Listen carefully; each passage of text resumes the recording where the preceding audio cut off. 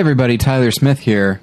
It's time for another entry in the Best of Pictures. But before we do that, I will welcome in my co-host, Josh Long. Josh. Hi. How you doing? Doing all right. All right, glad to hear it.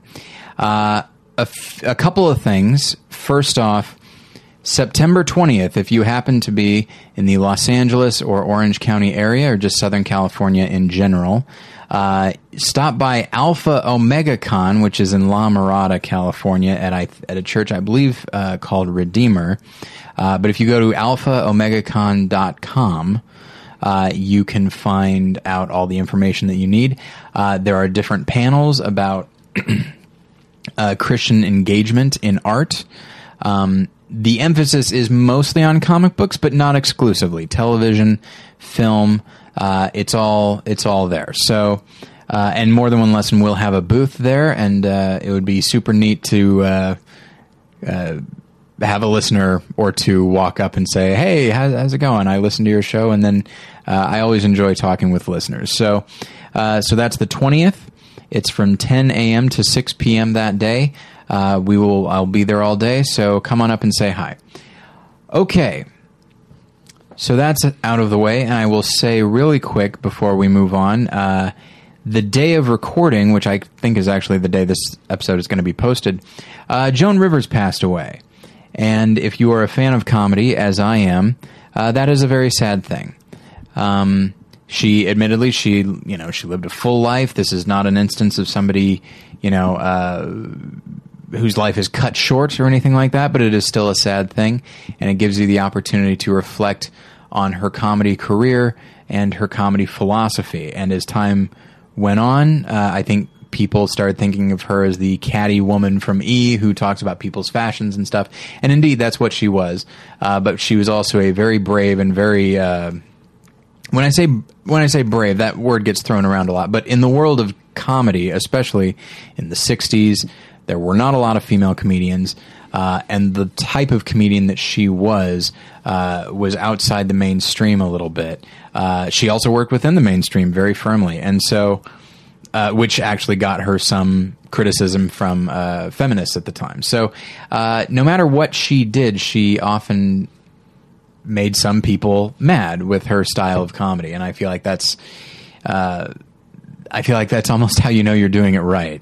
If somebody somewhere is saying, "Hey, that's not funny," and her opinion about what the role that comedy could play in your life as a way of helping you get through life is something that I really appreciate. And so there is a movie that is available on Netflix right now called Joan Rivers, A Piece of Work. It is a documentary about her. It was one of my favorite movies of that year, I believe 2010. So seek that out, watch it. She was very funny. She could also be remarkably difficult, as entertainers sometimes are. And just be forewarned, there is, of course, some rough language in there. But it is a very good movie, and she was a very brilliant, but much more sensitive than it would appear, woman. And so she will be missed. So I just wanted to throw that out there. I don't talk enough about comedy on this show.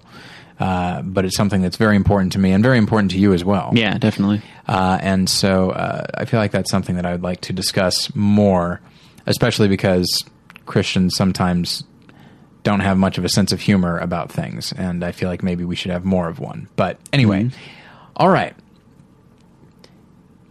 We will move on to the topic of this mini-sode, and that is the winner of Best Picture for the year 1996, Anthony Minghella's The English Patient. Now, we've been talking about this episode, or this movie, for a while, knowing here it comes. I can't remember how much it's come up actually on the show and how much it's just come up and us talking about it, because you know that at least I have strong feelings about it, and which I have voiced many times. I think did we talk about this one on the episode that I recorded of BP with you and David? Oh yes, absolutely. This when was we one of the ones talked that about came like Oscars mistakes and stuff like that. I think this was that for that one. I think so. I was talking about the movies we hate one. Maybe not that, but Oscars mistakes. I was on that one. Okay, that's right. Yeah, and so So yeah, and that's I was on 11 Points Countdown talking about the least deserving Best Picture winners, and English Patient placed pretty high on there. And so this is a film that, as time has gone on, and not much longer, it's not like it took 10 years. Within a couple of years, people were saying, we might have gotten it wrong on the English Patient. And so, but I will say this, I had only seen the film, I think, maybe twice, maybe even only once, and it had been well over 10 years since that had happened. And so I started to rewatch it. I was only able to get about halfway through, just because it came at a bad time and I wasn't able to sit down and watch all of it. It's a longer film, so but I was happy I was able to get through as much of it as I did, because it really brought back memories of the film.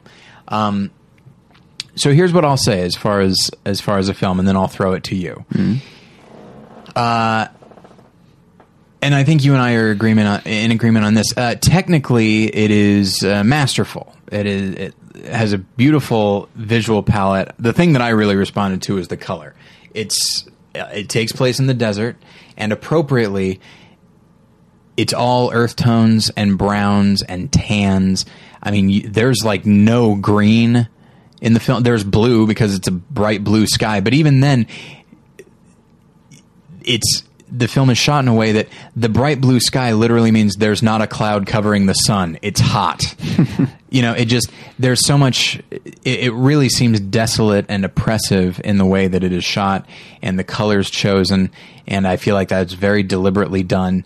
And so I really responded to how it was shot, the sound design and the costumes. Like, it really put me in, you almost feel like you're in another world, because these characters sort of are. They are mostly removed from civilization, and I really responded to that. And so I liked that. I liked a lot of the acting. I'm a big fan of Ralph Fiennes, and I remember thinking back on his performance in this. It always seemed a little bit bland to me, especially when we see what he's been able to do since then, and what he did right before in movies like Quiz Show and Schindler's List. But in watching it now, there is something going on with his performance. It is not bland. It is merely quiet and internal. And so I like his performance. I like Kristen Scott Thomas. I like her in a lot of things. She's an actress that I really respond to. I thought Juliette Binoche did a great job. She won an Oscar for supporting actress. So there's a lot in this movie. If you break it down into its parts, there's a lot in this movie that I really responded to. Here's what I'll say, though. In spite of it being an epic, it is also ostensibly a romance. We'll get to that ostensibly in a moment. And so a romance is always going to be character-driven. Like, that's the nature of it. And which means that you got to pay close attention to these characters. And so what I'll say, the thing that really hit me as I was rewatching the film is that I don't know these characters. Like I said, that's, a lot of these characters, especially Ralph Fiennes, they're internal characters. But I feel like you can still get to know internal characters. I mean, you watch a movie like The Visitor, you watch Lost in Translation or that sort of thing.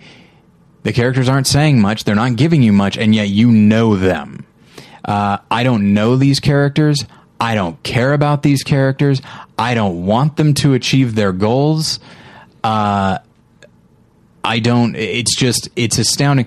I really try to avoid using the word boring, because I think you can get something out of anything, even if it's anger. Anger is rarely boring. So I won't use the word boring. A lot of people have said that in regards to this film. What I will say is I was completely uninvested.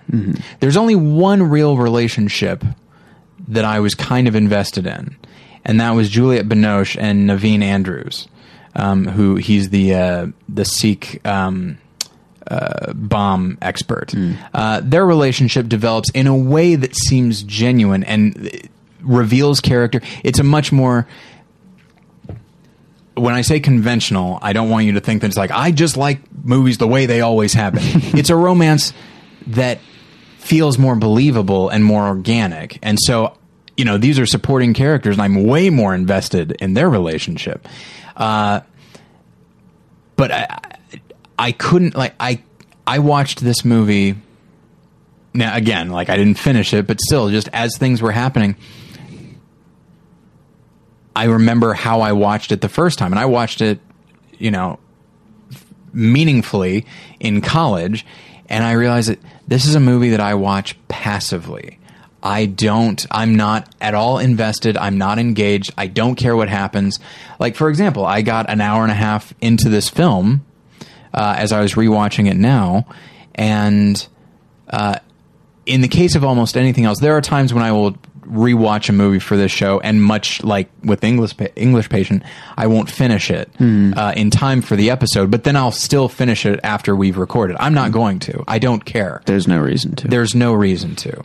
And it even managed to, so far, it even managed to take an actor who's always interesting, like Willem Dafoe, make him a thief who's had his thumbs chopped off. Everything about that character seems interesting, except the way he's written and maybe even the way he's played. I don't necessarily put that on Willem Dafoe.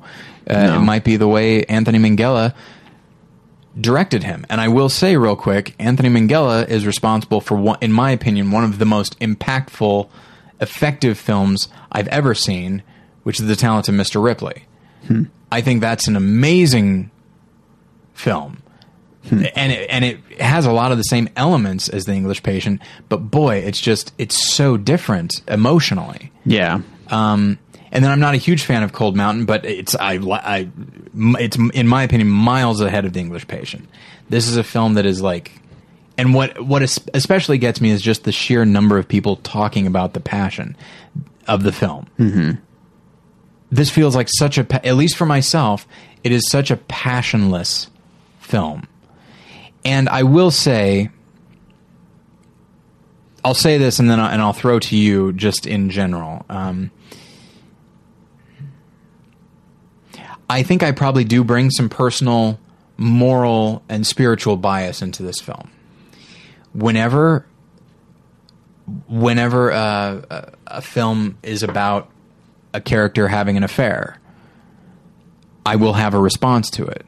Now, of course, in the case of something like Brief Encounter or Unfaithful or something like that, where you still see the romance, you see the lust and the excitement of the affair, but you also know, and the characters know, and the film knows, maybe most importantly, that this is not a good thing. This is going to hurt people. And this is not a thing that should be championed. Mm-hmm. So I have a hard time rooting. With a romance, you root for people to get together. You want to see this happen. Right. But with this, and again, it's probably just my Christian philosophy, but I don't root for people to get together, especially in the case like Colin Firth plays Kristen Scott Thomas's wife. It's one thing if he's like an oaf and maybe abusive. Yeah. That's one thing. But he's not. He's very attentive. He's and a loving. Perfectly good husband, and there's nothing. I don't think there's anything to make us prefer Ralph Fiennes' character over him. Yeah, except that she does. Yeah, and it's just, and there are movies, not unlike Unfaithful, which is a movie that at some point we'll probably talk about on this show. I don't know if you've ever seen it. I have not. It's a great movie, and Diane Lane is astounding in it. But anyway. There is something to be said, and like Brief Encounter. Did you ever see that, David Lean? Yes. Yeah. There is something to be said for you've been married a long time. There's what's comfortable. There's what you're used to. Then there's the new, and the new can be a hard thing to resist. I get it. That's which is why there needs to be some level of passion and excitement, but that needs to eventually give way, I think, and so. So that I think maybe that's a big part for me of why the film doesn't work and why I don't care about these characters getting what they want, because I think what they want is wrong, not just morally but also relationally and emotionally. And so it's just so to build a whole big epic movie around this relationship of two characters that I feel like I don't know and I don't care about, striving for a thing I don't want to happen. It's asking a lot of me. Yeah. And it does not, and I just couldn't get behind it. Yeah. So I will now throw to you. That was my response. So I tried to give it at the top. I tried to say, like, there's a lot. The movie. Imagine the budget. Imagine this level of artistic and technical commitment in service of a story, and maybe even the same story, but just done differently. Mm-hmm. Yeah. I think you could do this. I think you could do this story differently. I think it probably has been done differently in some way. Yeah. But yeah, I saw it when I was going through and watching all the Best Picture winners, and then I watched it again when I was going to write on it for the site, and I remembered that when I originally watched it, I didn't have anything going into it thinking like, well, I know this is supposed to be a bad movie. Yeah. Or even that I had any kind of prejudices against it, even though I am a huge fan and supporter of one of the other films that was nominated this year, which I guess we'll talk about later. But so I don't think I say that to say that I didn't go into it expecting to hate it and then finding things that I hated. Right. I just watched it, and as it went along, thought, I don't like this movie. Yeah. I think this is a bad movie. Now, I agreed with what you said about the technical stuff. I think technically it looks very beautiful. I think a lot of that stuff they're doing absolutely right. And I think it deserves the Oscars that it won for those things, for cinematography and other technical awards. But as you say, it's all in service of a story that has little to no substance and doesn't really go anywhere with it. It's so much of nothing happening in this movie. First of all, there's the relationship between the two of them, the relationship between Ralph Fiennes and Kristen Scott Thomas as Count Laszlo de Almacy, which there's an English name if you've ever heard it, and Catherine Clifton, excuse me. It seems like they fall in love just because the movie said, hey, you guys fall in love now. And then they do. They don't have any chemistry before anything happens with them. They don't have any like moment that really links them. I'm trying to think if I agree about the chemistry thing. I think Kristen Scott Thomas has chemistry with everybody. Well, she has a charisma to her. Yeah. But there's nothing connecting the two of them. He's just another guy there. You could just as easily taken anybody else who's at that dig site and focused on him and then had him be the one she falls in love with, because there's nothing more to their connection. Yeah, and you know what? There's one moment. Yeah, there are some set pieces in the film that are actually very effective. There's a sandstorm scene where the two of them are together, and there are a couple other people around, but it's primarily the two of them. And they and it's nighttime, and they look on the horizon, they realize the stars are slowly disappearing, and it's because there's a giant sandstorm headed their way. So they get in their cars and, ride it out. And by the end, one car is completely buried in sand, which is a very disturbing notion. But he and Kristen Scott Thomas are in this thing together. And what's interesting is that could have been the catalyst, and it would have been a very effective one. Yeah. I feel like, if you undergo that with anybody, it will take your relationship to the next level. And I don't even mean romantically. Like, if you're a mild acquaintance with somebody, you'll be a friend afterwards. Yeah. Like, that could be the catalyst, but this is seen as the thing that sort of confirms, all right, they are very interested in each other, and they both kind of know it. And it's like, it's like, you feel like, where did that come from? If you're trying to look at their romantic relationship with any kind of critical eye, you start to think like, why is this happening? If we just go along for the ride and just assume that whatever the movie's telling us is fine, just assume that, no, they're in love now, then yeah, I guess, but I don't think the movie earns that at all. Yeah. And then once they are involved, it's never as if their relationship really grows deeper or they seem to know each other any better or anything like that. It's just lots of empty sex. Yeah. Which, I think I was telling you beforehand. I said in the article when I wrote it that I don't think that's necessarily a bad thing in a movie. I think you can do something with that, with having two characters that are just kind of having empty sex. The Graduate is a great example of that. But it doesn't. It's we're meant to look at that and say, oh, how beautiful is that? How wonderful is their relationship? It's supposed to seem deep and moving because we're supposed to look on their relationship tragically. Yeah. And in order for it to be tragic, it has to seem good at some point. And it never really does have any kind of substance to it enough to feel good. Yeah, I mean, not unlike The Graduate or any number of films like this, in which you do have characters engaging in empty sex that is sort of meaningless. You could have one character who maybe is actually sort of invested and the other is not, and then maybe it goes back and forth like that until they both realize, oh, this isn't what we... I might be getting something emotionally out of the act of this, but there's nothing about this person in particular that is causing that. I could be doing it with anybody, and it's giving me this thing that I feel like I need. Like, there's so many different ways to explore this. You could explore the tragedy of the inherent tragedy of these two people finding a type of connection, but one that is in no way meaningful, and realizing this is the most we can do.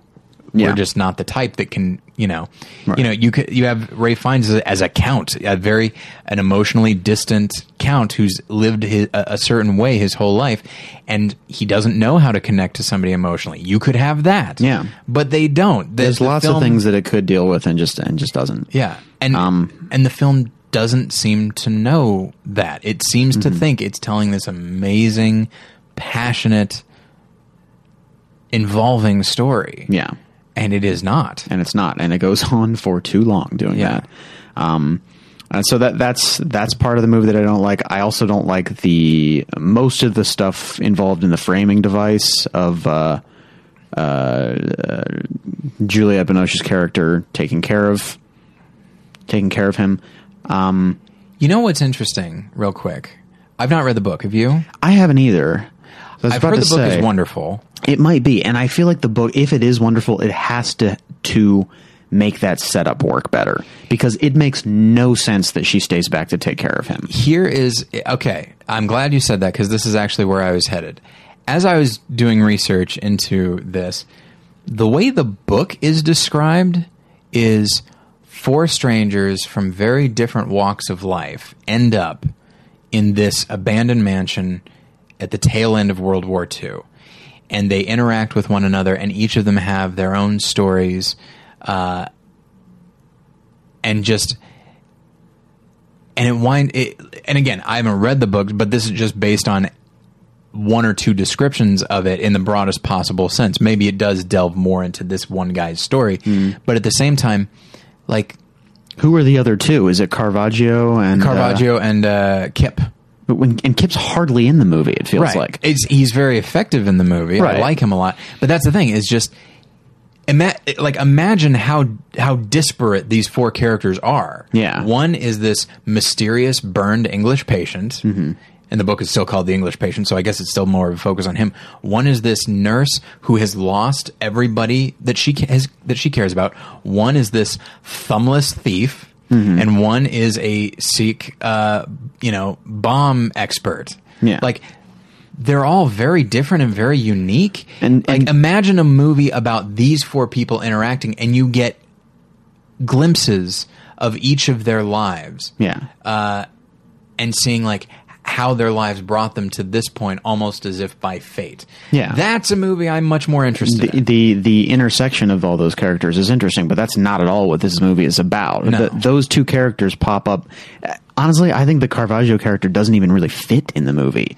He comes in at weird times, like his effect on the story is kind of dubious. His because we don't go into the background of that character at all, his motivations don't seem to make any sense. Like, I don't even know who this character is or why he's there. And I agree with you that maybe it's in the direction, but it feels like a bad performance to me. It feels like he's mugging for the whole movie. Oddly enough, I would like it if he was mugging more. I feel like he's mostly immemorable. And that's the thing, is that the character, he knows who the Count is, and he blames him in some way, and I don't remember exactly, for what happened to him, getting like his thumbs cut off and all that sort of thing. And there are like 3 people that he blames, and he has killed 2 of them. And so he's there basically to kill this guy. But then upon hearing the tragedy of his story, and the story is tragic, the reckless affair that the 2 characters engage in, it winds up hurting and killing people, and so there is that. But when Caravaggio hears that, he decides this guy's suffered enough, and he's basically about to die anyway. So he leaves him alone. So it's this idea of like, okay, hearing out like the tragedy of other people's lives can lessen our own sense of not necessarily entitlement, but this feeling that we're so alone in the things that have happened to us. Again, another theme worth exploring. But I don't remember that really at all. That is not impactful. The character of Caravaggio, you would think that Willem Dafoe would be a welcome addition. Again, it's not necessarily just his fault. With the character could be basically the same, but written and directed better, he would be a welcome addition to the film. As it is, he feels like a distraction. Yeah. And the way he shows up, it's like, what? Yeah. What? Why are you even here? Right. How did you get here? And why are you still here? Right. And that's one of the big things about this. And again, maybe the book explains this more, but I don't feel like the movie gives us any good reason that any of them are there. But besides maybe Ralph Fiennes, because he can't go anywhere else. Right. But she's the first one there with him. Mm-hmm. She decides to stay back behind enemy lines, separated from the rest of the army, in a strange house that's falling apart with a man she just met. Now, officially, I don't think they're enemy lines anymore. Maybe not, but it's enemy territories in a way. Like, yeah. I mean, it's not a safe place to be if you're thinking about it realistically. So there's zero good reason for her to stay there. Even if you're trying to make the argument that she feels like she needs a place to take care of him, this abandoned house in the middle of what was very recently enemy territory, at least, is not a safe place. There's bombs around. That's why there needs to be the Naveen Andrews character to take care of that. Like, so it's a stupid decision, and the movie just never addresses that. It does feel as though, as is the case with almost all of these characters, and you know what, like, even I could see so much of this working in a book where you can explore motivations and inner thoughts a lot more, but when you just see it, when you just see the actions themselves that seem mostly unmotivated, it just seems like all the characters, in kind of a different version of Aaron Brockovich syndrome, it just feels like all the characters have read the script and they realize, okay, this is what I'm supposed to do. I don't know why. Where we stay in the house. Yeah, exactly. Yeah. And I think it suffers from that in a big way of not explaining things. And then I think one of the things that I wrote about it was that it doesn't know when it's supposed to tell something and when it's supposed to show something. I feel like it does the opposite sometimes. It starts out with, I think it's in the first scene where Hannah's man, I guess, whoever she's involved with, is killed. I think. Yeah, I think so. And then she hears about it, but we don't know who she is. We don't know what the connection is. Like, we're just shown this with no context. I mean, there's an inherent sadness in it. Right. But, we don't need that much.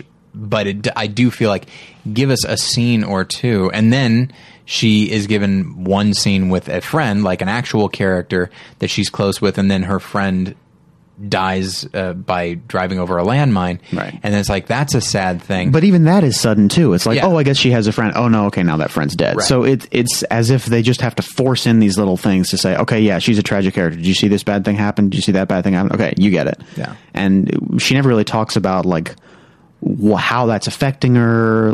It doesn't... There's not enough telling us what's going on with her or what those relationships even really were. They don't ever go into the history of any of those relationships. Maybe that guy who died is somebody that she, like with Count Almacy, met 2 minutes ago and suddenly feels like she needs to take care of. Yeah. I find myself wondering, wouldn't it be interesting if they moved this around? Hannah's the main character, and we see a lot of her life before this, and then she meets this guy, and it's like, I've got nothing else, I have nobody else to invest in, I'm going to invest in him no matter what. And then suddenly he's supporting, she's lead, and it's about her. That might be more what the book is, and I think that would be a much more interesting thing. Especially because I like Juliette Binoche. I think she's a great actress. Right. But I like her, though. I don't even like her in this role, and I think it's mostly because of the writing. Besides these weird logical things that don't make any sense and such a lack of character development, she's written childishly. Like, she's written as almost a caricature who makes foolish decisions and whines all the time. A good example of and maybe it does come down to a script issue, and it's worth noting that Anthony Minghella wrote it and directed it. So any flaws with the script are not flaws he's going to overcome in the direction because he wrote it. But if you want an example of how effective these characters could be, look at them when there's silence. Mm-hmm. You know, there's a lot of moments where Hannah is crying or just sitting, like when she's sitting and just playing the piano, and just the expression on her face. I know more about her as a person from that. Same with Ralph Fiennes. And when he and Kristen Scott Thomas, like when they look at each other and when they're actually involved in the passion itself, I actually feel something for these characters. But once they start talking and once like they're expressing themselves, that's when I lose interest. And it's like, oh, this is what they have to say. Yeah. And they say things like, I wrote down one of those lines because I thought it was so silly when he says, "What do you love? Tell me everything." That's really a line. Doesn't from the that movie. sound like something from The Room? It What does. do you love? Tell me everything. It does kind of. Yeah. Or like if you had an Arnold Schwarzenegger romantic movie and you're like, I don't know, say this. Yeah. It's just, and that's the thing is, Ralph Fiennes is given a lot of lines like that are hard to pull off, and he pulls them off, and he finds like a certain coldness in the character, a guy who is not really able to connect with people socially, and so what is it like? What do you love? Tell me everything. Like just cutting to the core of that. That's something that he is able to do something with, but when all the lines are like that, after a while, it's like, okay, this is, it's too much. Yeah. And then another major thing. I'm sorry, you're gonna. No, go ahead. Another major thing was just this is meant to be a tragedy, but it feels like none of these characters have any kind of tragic flaws. Because the only thing that you could put down that maybe Almasy and Clifton do in their love is that it's a forbidden love or something. They do. I guess selfishness. But that's the thing is, I don't know if that's even seen as it's not. I think that selfishness is shown as the best thing that ever happened in their lives and the best decision that they ever made. I don't think Almasy is shown with any flaws, which you could go into because, like you were talking about, he is this count, so maybe he is this kind of distant character that isn't able to connect to people. That would be a great thing, but that's not explored in the movie. So that's not there. Catherine the same way, unless you go into her relationship being the flaw. She doesn't have any other flaws. There's nothing wrong with her. Yeah. Hannah's the same way. We see her as childish, but the movie doesn't really portray her that way. Yeah. So it's all these characters that never did anything wrong in all their lives, and they're just a victim of their circumstances. I think the film does see her as deeply wounded, and as a result, she does make some bad decisions. I think the film acknowledges their bad decisions. Maybe not the primary decision of the film, which is I'm going to stay behind in this mine-laden castle. She doesn't know about that, admittedly, but I think she is seen as at the very least out of her depth. I can see that, but again, it says that she's there because she's just a victim of her circumstances, which I think is a weak character decision. Like all these characters, it's just because something bad happened to them. Like they never did anything wrong, but life dealt them a bad hand, and now we're supposed to feel sorry for them. Yeah, it is worth noting, and I said this with Titanic. It's a little bit different. The film. Okay, so here's all the things that it won, and we should probably move towards wrapping up. So here's because we could go on. It won Best Original Dramatic Score, Editing, Sound, Costumes, Art Direction, Cinematography, Director, Supporting Actress, and Best Picture. Now, and it was nominated for Actor, Actress, and Adapted Screenplay. Now, we don't necessarily need to go through all of these and say what we do agree with and what we don't, but what I will say is it is worth noting that in a year where they wanted to give this film as many Oscars as they could, screenplay didn't wind up in there. Yeah. Instead, they gave it to Sling Blade, So, which is a good script, by the way. yeah, no, I think better than this for sure. With lines like, I just found another one that I wrote down. Every night I cut out my heart, but in the morning it was full again. I think they're mixing metaphors a little bit. A little bit. If it was, I emptied my heart, There it you was go. full again. It's full of those things that are overly melodramatic, and then we're supposed to take all those overly melodramatic things with total seriousness. And Let me throw this out there, and this is very damning what I'm about to say. All of the romantic lines, can't you imagine them being said by Anakin Skywalker to Padme?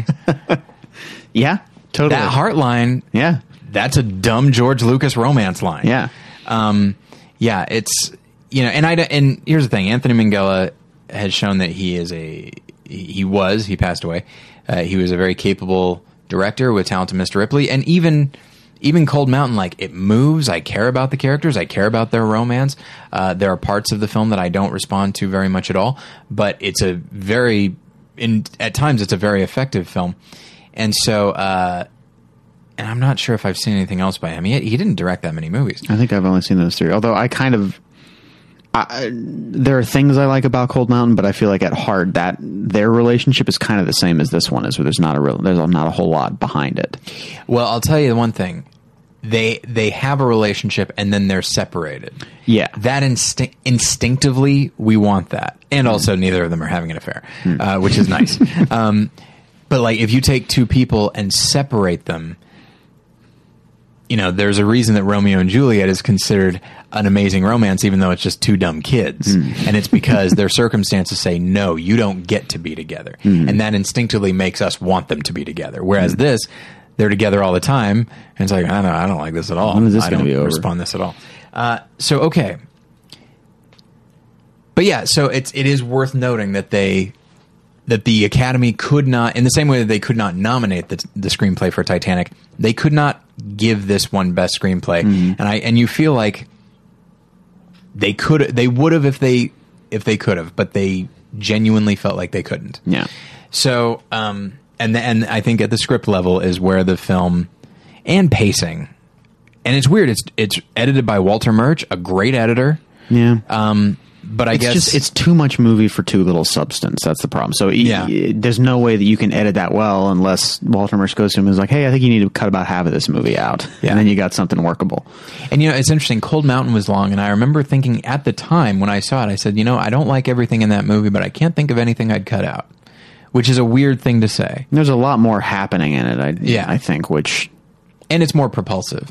Yeah. Like, it's always moving. It's kind of like the Odyssey. And so one circumstance leads to another. So you never linger too much on any one. But anyway, but yeah, English Patient, it almost feels like it's trying to take a small hour-and-a-half period lurid paperback romance and turn it into Lawrence of Arabia. it into this, or I'd say more Dr. Zhivago, the Lawrence of Arabia. Maybe so.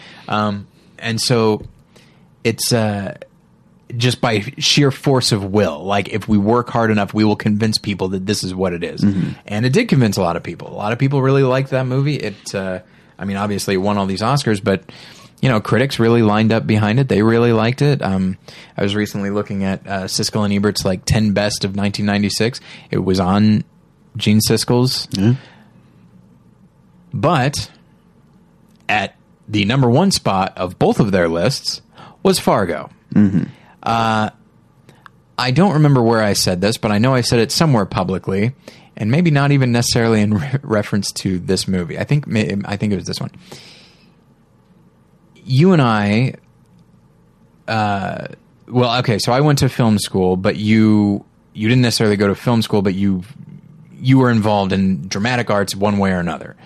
And we know a lot of film people and have, over the course of our lives, met a lot of people who love film and they want to get into film. If you ask people, what's the movie that got you into it? What's the movie that just grabbed you and wouldn't let go? No one would ever say The English Patient, ever, to my knowledge. So. You'll probably find a good number of people that would say Fargo. Yeah.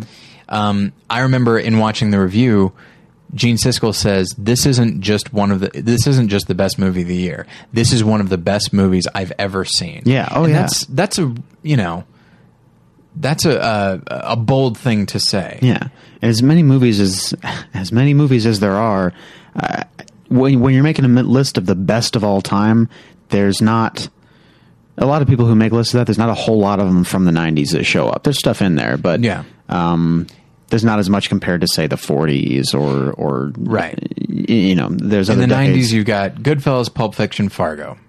Yeah, but what I'm saying is Fargo is one of them. Exactly, Fargo's one of those ones that if you're making a list of the best movies of all time, certainly the best American movies of all time, that's definitely on there. Yeah, and it's we did a mini-sode about Fargo. It was in your top 10. Looking at my top 100, I think it places like in the top 15 for me.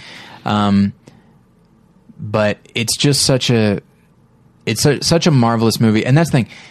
Everything that you see in English Patient is tired and it's boring and it's unengaging. Everything you see in Fargo is fresh and new, vibrant, and original. And it's weird that it's in a similarly desolate environment. Yeah. As the desert in The English Patient. And yet it's still it's even, you might even say, sometimes it's slower paced.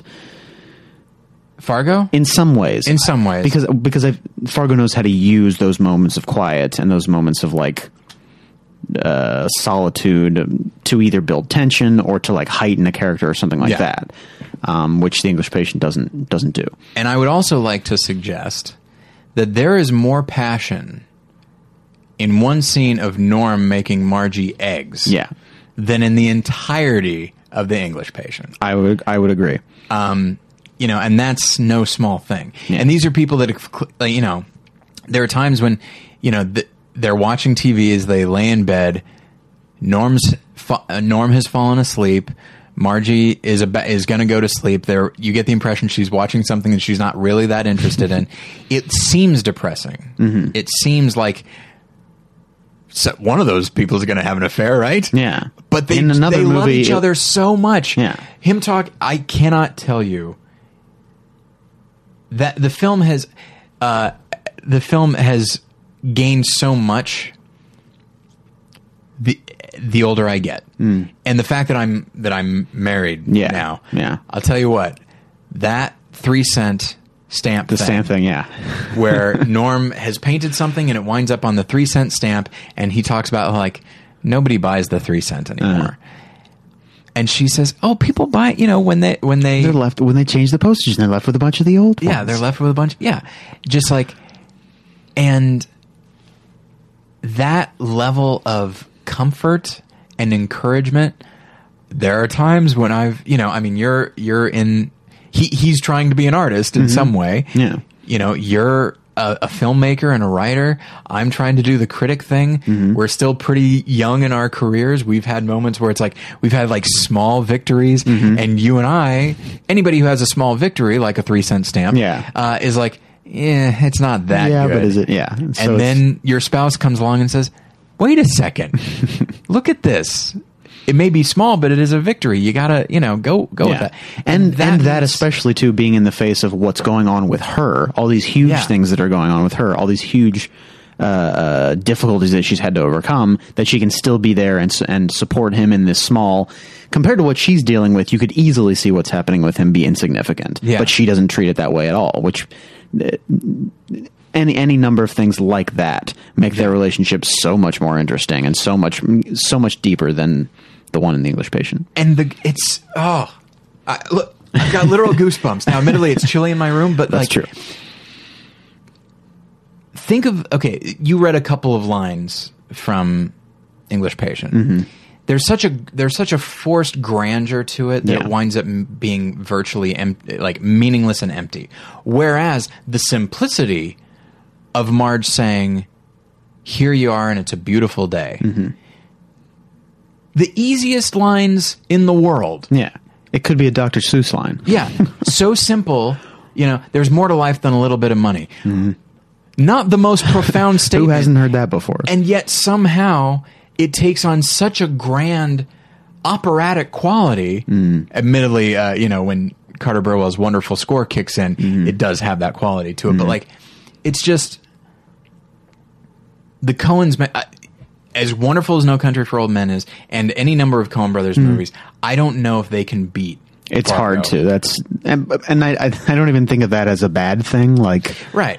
that's Orson Welles could never beat Citizen Kane. Exactly. Like, what a bummer. You can make other amazing films. They might not be up to the caliber of this one because I think that's a really high standard to have. But they can still make amazing films. It's almost like a magic trick. All you want to do is say, "How did you do that? Oh yeah.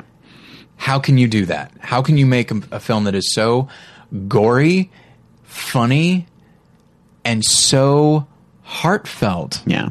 And then and cynical at the same time?" yeah. Like, how do you do that? And then let's look. So we talked about how the romance is so much deeper, but then let's look at the tragedy. Like the tragedy of Jerry Lundegaard as a character has much more depth to it than any of the tragedies in The English Patient. Yeah, because he's this deeply flawed person, but we want a lot of the things that he wants, even if we know that he's going about them in the totally wrong way. And I think some of it is that, and I don't think The English Patient is ever meant to reflect us. I don't think we're supposed to look at them and say, "Oh, I see myself there." So many, like, these characters are so outlandish, and maybe with Hannah a little bit, but like, these characters are so outlandish that I don't think it's intended to be an audience replacement type movie. No. So I'm not going to hold it to necessarily that standard. But what I will say is that Fargo, one of the reasons that it works is because we are Jerry Lundegaard. Yeah. Like, I haven't gone to the I haven't gone to the extremes that he has gone to, but I've felt the way he's felt, and it's just, I felt the way almost any of those characters have felt. And I think the Coen brothers recognize that. They created recognizable characters that we all can relate to, and we will fill in the emotional depth ourselves. Yeah. And so they don't need to go that far. They don't need to explain everything to us. We'll fill it in ourselves based on our own experience. So we should move on. Okay, so the other Best Picture nominees were Fargo, Secrets and Lies, Shine, Jerry Maguire. I know you're not a big Jerry Maguire fan. Not so much. I like it a lot. I think it's a pretty good movie. I like Shine a lot. I think Secrets and Lies is a wonderful film. I think Secret Lies is good too. Were Fargo not nominated, I would say Secrets and Lies definitely deserves. That'd be my pick too. Yeah. Otherwise. Other notable 1996 releases: Lone Star, which is another. Have you seen Lone Star? I haven't seen that one It's yet. amazing. That's one I need to see. Yeah, it's by far John Sayles' best film. People vs. Larry Flint. I don't necessarily love it, but it has its moments. Sling Blade, I like a lot. Sling Blade's a good movie. And then there's, after that it drops off a little bit. There's Romeo and Juliet, the Baz Luhrmann film. There is That Thing You Do, which I love. Have you seen it? Yeah. I love that movie. That's one that has a lot. It's a lot of fun. It's a lot of fun, and it's one of those things that, like, there's not a lot of depth to it, but there is a little bit. It's not in not trying to make something incredibly deep. It actually winds up being kind of deep in some ways, and the music is great. It was rightfully nominated for Best Song, did not win. That is wrong. But I enjoy that one, and then other things like, I wrote down Kingpin because it's an amazing comedy, but a comedy like that certainly would not be up for anything. A Time to Kill, I don't like it. I've never responded to it, didn't respond to it at the time. It's a John Grisham film that people flipped out over because it has, like, and there's some good performances in there, but man, it's melodramatic, and it plays all the worst race things. I don't respond to it. Primal Fear is very good, but it can be boiled down primarily to one really great performance. Flirting with Disaster is a David O. Russell film. It's a very good comedy. It's a nice ensemble piece, but it's also not the type of movie. We've said this before. If Flirting with Disaster was made now, that David O. Russell is who he is, it could be nominated for a bunch of things. I think so. And I think there are things I don't like about Flirting with Disaster, where I feel like it feels a little like a young filmmaker. I feel like if he were to make that same movie again today, he would fix a lot of those issues that I have with it. I think so, and yeah. I think it would be the sort of thing that would get attention at least. But the tone would probably be about the same. He in his comedies he tends to have a manic tone. But yeah, and so that's the thing is on the like the list of movies that weren't nominated for picture. Sometimes there's a movie that isn't nominated. It's like, well, clearly that's the best one of the year, but it wasn't even nominated. And sometimes those jump out at you, but this is not one of those years. Right. I don't think. This year you've got Fargo and Secrets and Lies. You're good. Between those two, you're good. Yeah. English Patient obviously did not deserve to win Best Picture. Does not deserve to be thought of as one of the best romances. There's some great technical things to it. If you're a cinematographer, I think you could probably watch it and learn a lot. Oh, yeah. The thing I will once again emphasize is its use of color. But yeah, obviously Fargo is the best movie of that year. No question about it. So, okay, we will end there. I'm not quite sure what the order is going to be, but our next Best Picture will be Mel Gibson's Braveheart, which we have plenty of things to say about as well. So we will just sign off there. Josh, thanks for being here. You're welcome. And thank you guys for listening. Bye.